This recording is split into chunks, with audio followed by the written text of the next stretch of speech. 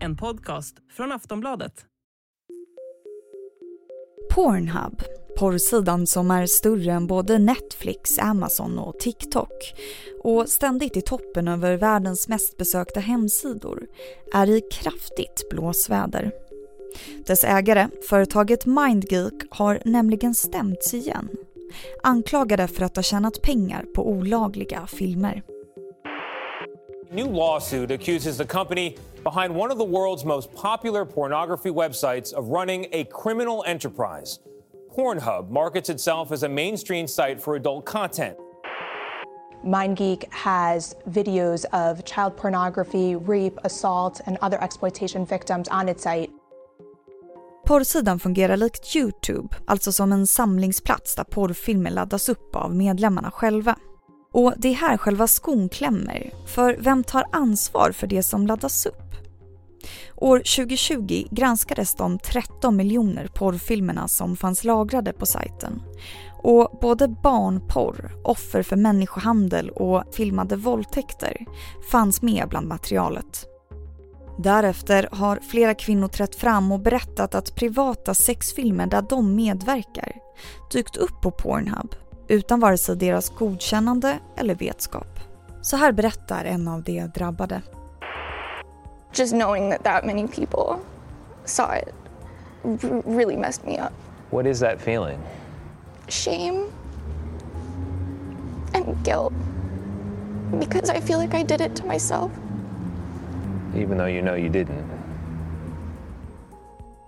Och nu har 80 av de kvinnorna gått samman och stämmer Mindgeek på miljontals kronor. Så vad kan det här åtalet leda till? Kan det innebära slutet för Pornhub? På vilket sätt är kreditkortsbolaget Visa inblandade i stämningen? Och vem är den mystiska ägaren som så länge var hemlig? Fram tills dess att han avslöjades av dagens gäst. Jag heter Vilma Ljunggren och det här är Aftonbladet Daily. Jag ringer upp Patricia Nilsson, journalist på tidningen Financial Times och alltså den som till slut avslöjade Pornhubs ägare. Vi ska prata mer om det, men vi börjar med att hon får berätta om hur Pornhub grundades. Pornhub grundades av ett gäng kanadensiska ingenjörsstudenter och Pornhub var ju en av de första så kallade tubesajterna. Och en tubesajt är en annonsdriven sajt kan man säga. Det betyder att man kan titta på porr men det är inte bakom en betalvägg utan de här sajterna tjänar främst pengar genom annonser och de tjänar helt enkelt pengar som annonser. Alltså det är en affärsmodell som är mer liknande sociala medieföretag, så ungefär samma sak, samma sätt som Facebook tjänar pengar. Om vi pratar lite om ägarna. 2013 så såldes Pornhub till en man vars identitet länge var hemlig, men som avslöjades av just dig, eller hur? Ja, så min bakgrund till det här är att jag började liksom titta på det här företaget Mindgeek som äger bland annat Pornhub för ett par år sedan och blev väldigt intresserad väldigt snabbt också för att det liksom inte fanns någonting man kunde få reda på om företaget. Alltså deras liksom struktur var väldigt komplex och så vidare. Och när jag försökte lära mig mer om företaget så fick jag helt enkelt ett tips.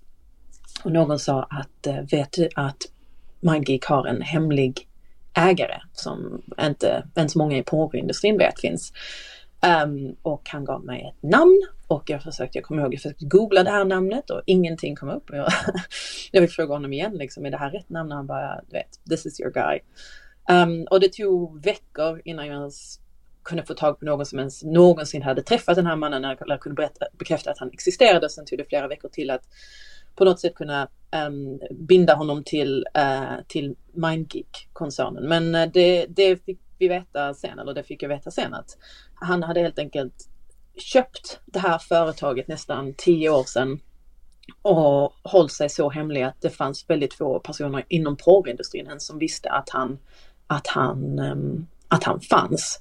Och just det här var ju möjligt eftersom att Mindgeek, man kan nästan säga att Mindgeek kontrolleras av investerare som håller deras skuld, som äger deras skuld. Och när man kan typ säga grundaren av det här företaget Mindgeek, han tvingades sälja 2012 för att han kom i blåsväder med skattemyndigheter i Tyskland och liksom knuffades ut då av investerarna som då valde en ny ägare som var mer lik dem. För den här, det som är så intressant med den här hemliga ägaren Bernard Bergmar, vilket är hans så här porrnamn som han har använt inom industrin.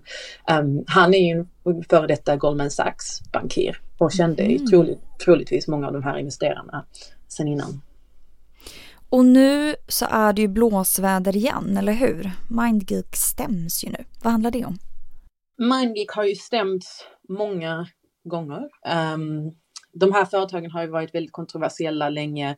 Många eftersom att porrföretag har anklagat dem för att stjäla IP, alltså att stjäla videos.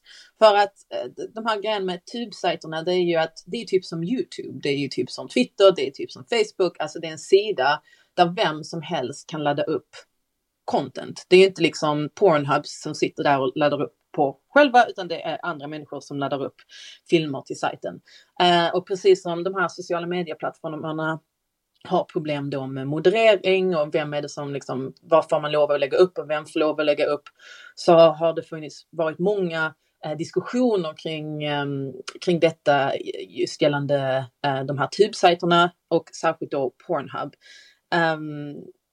Det som har hänt nu är att man har börjat prata mer om så kallad revenge porn, vilket är ett ganska konstigt uttryck. Jag tycker inte det borde kallas som porn, men det handlar alltså om bilder och filmer som antingen har tagits eller delats utan samtycke med alla som är med i de här filmerna. Och ibland handlar det om minderåriga som har funnits på film, och i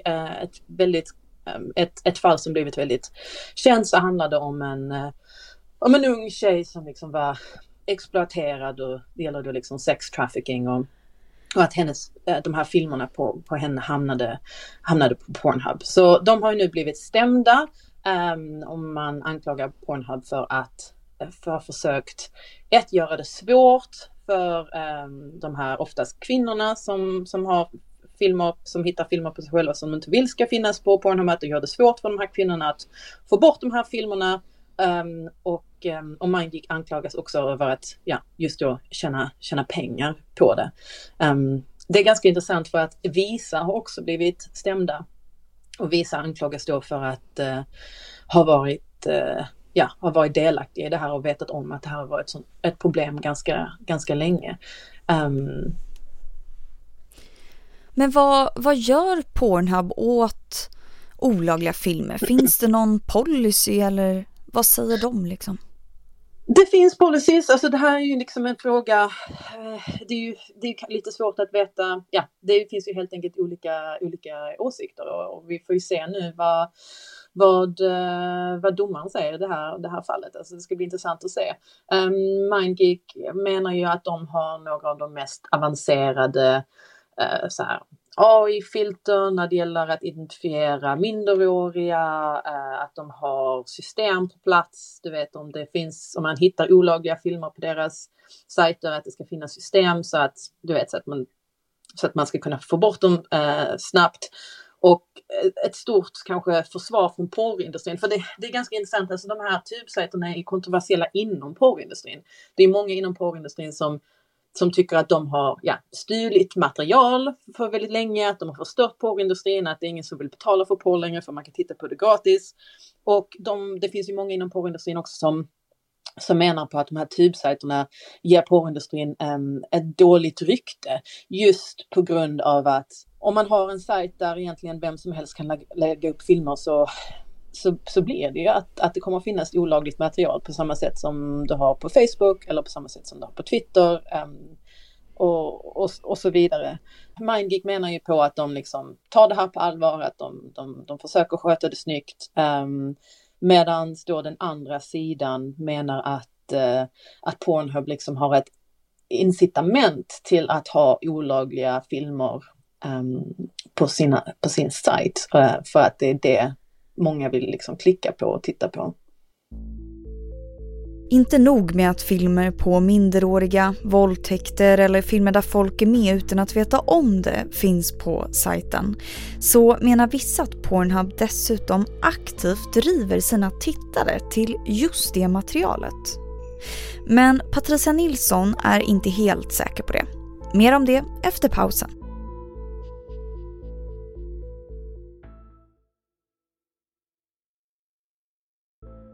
Not only that, Mindgeek has videos of child pornography, rape, assault, and other exploitation victims on its site, but that its business model was specifically predicated on that they amplified these videos, that they directed users towards these videos, and that they monetize these videos through ads, which Visa, among others, provided payment for.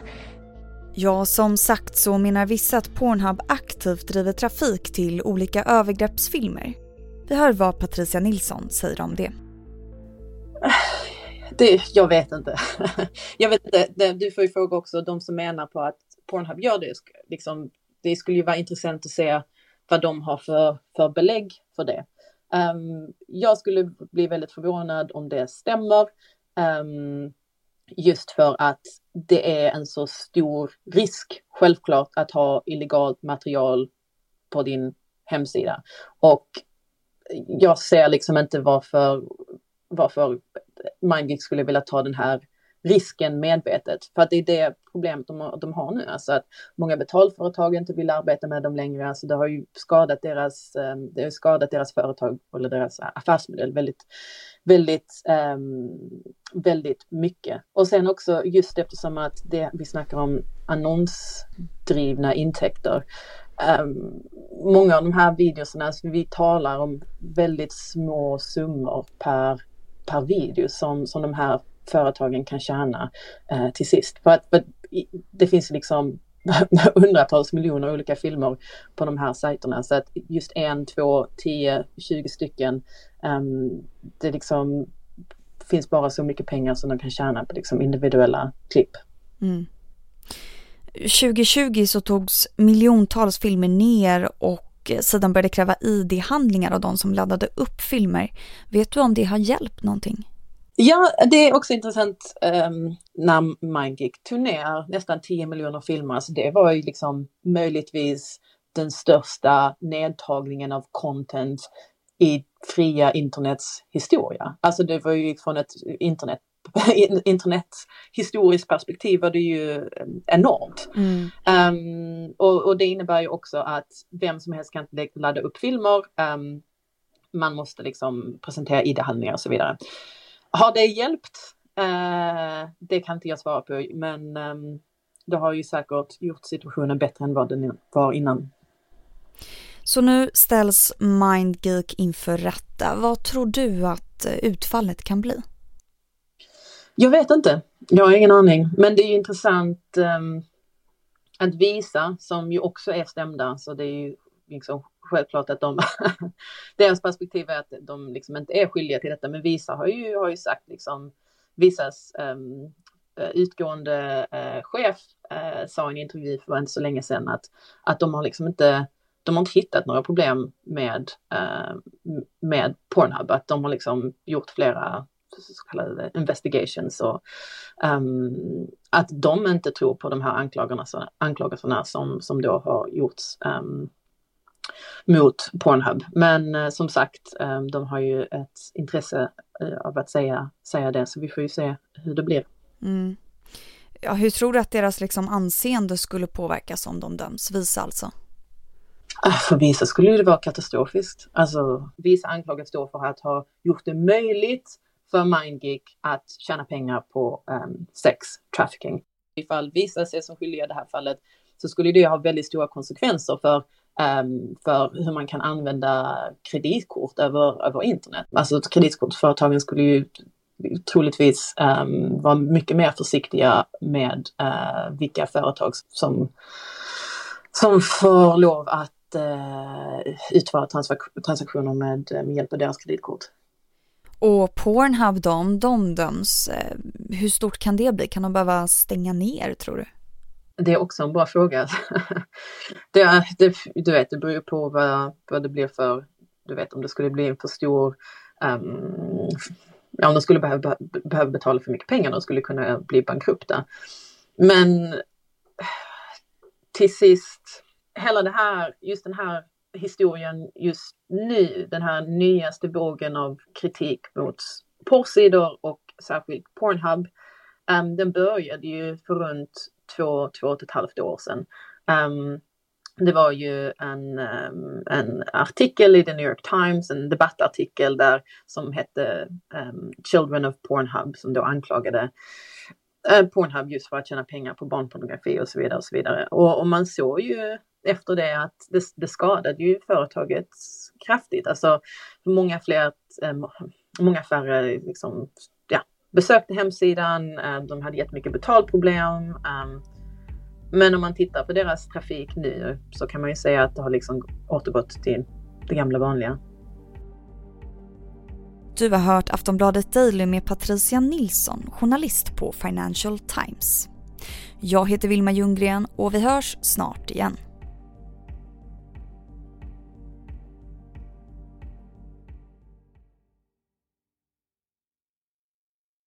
Du har lyssnat på en podcast från Aftonbladet.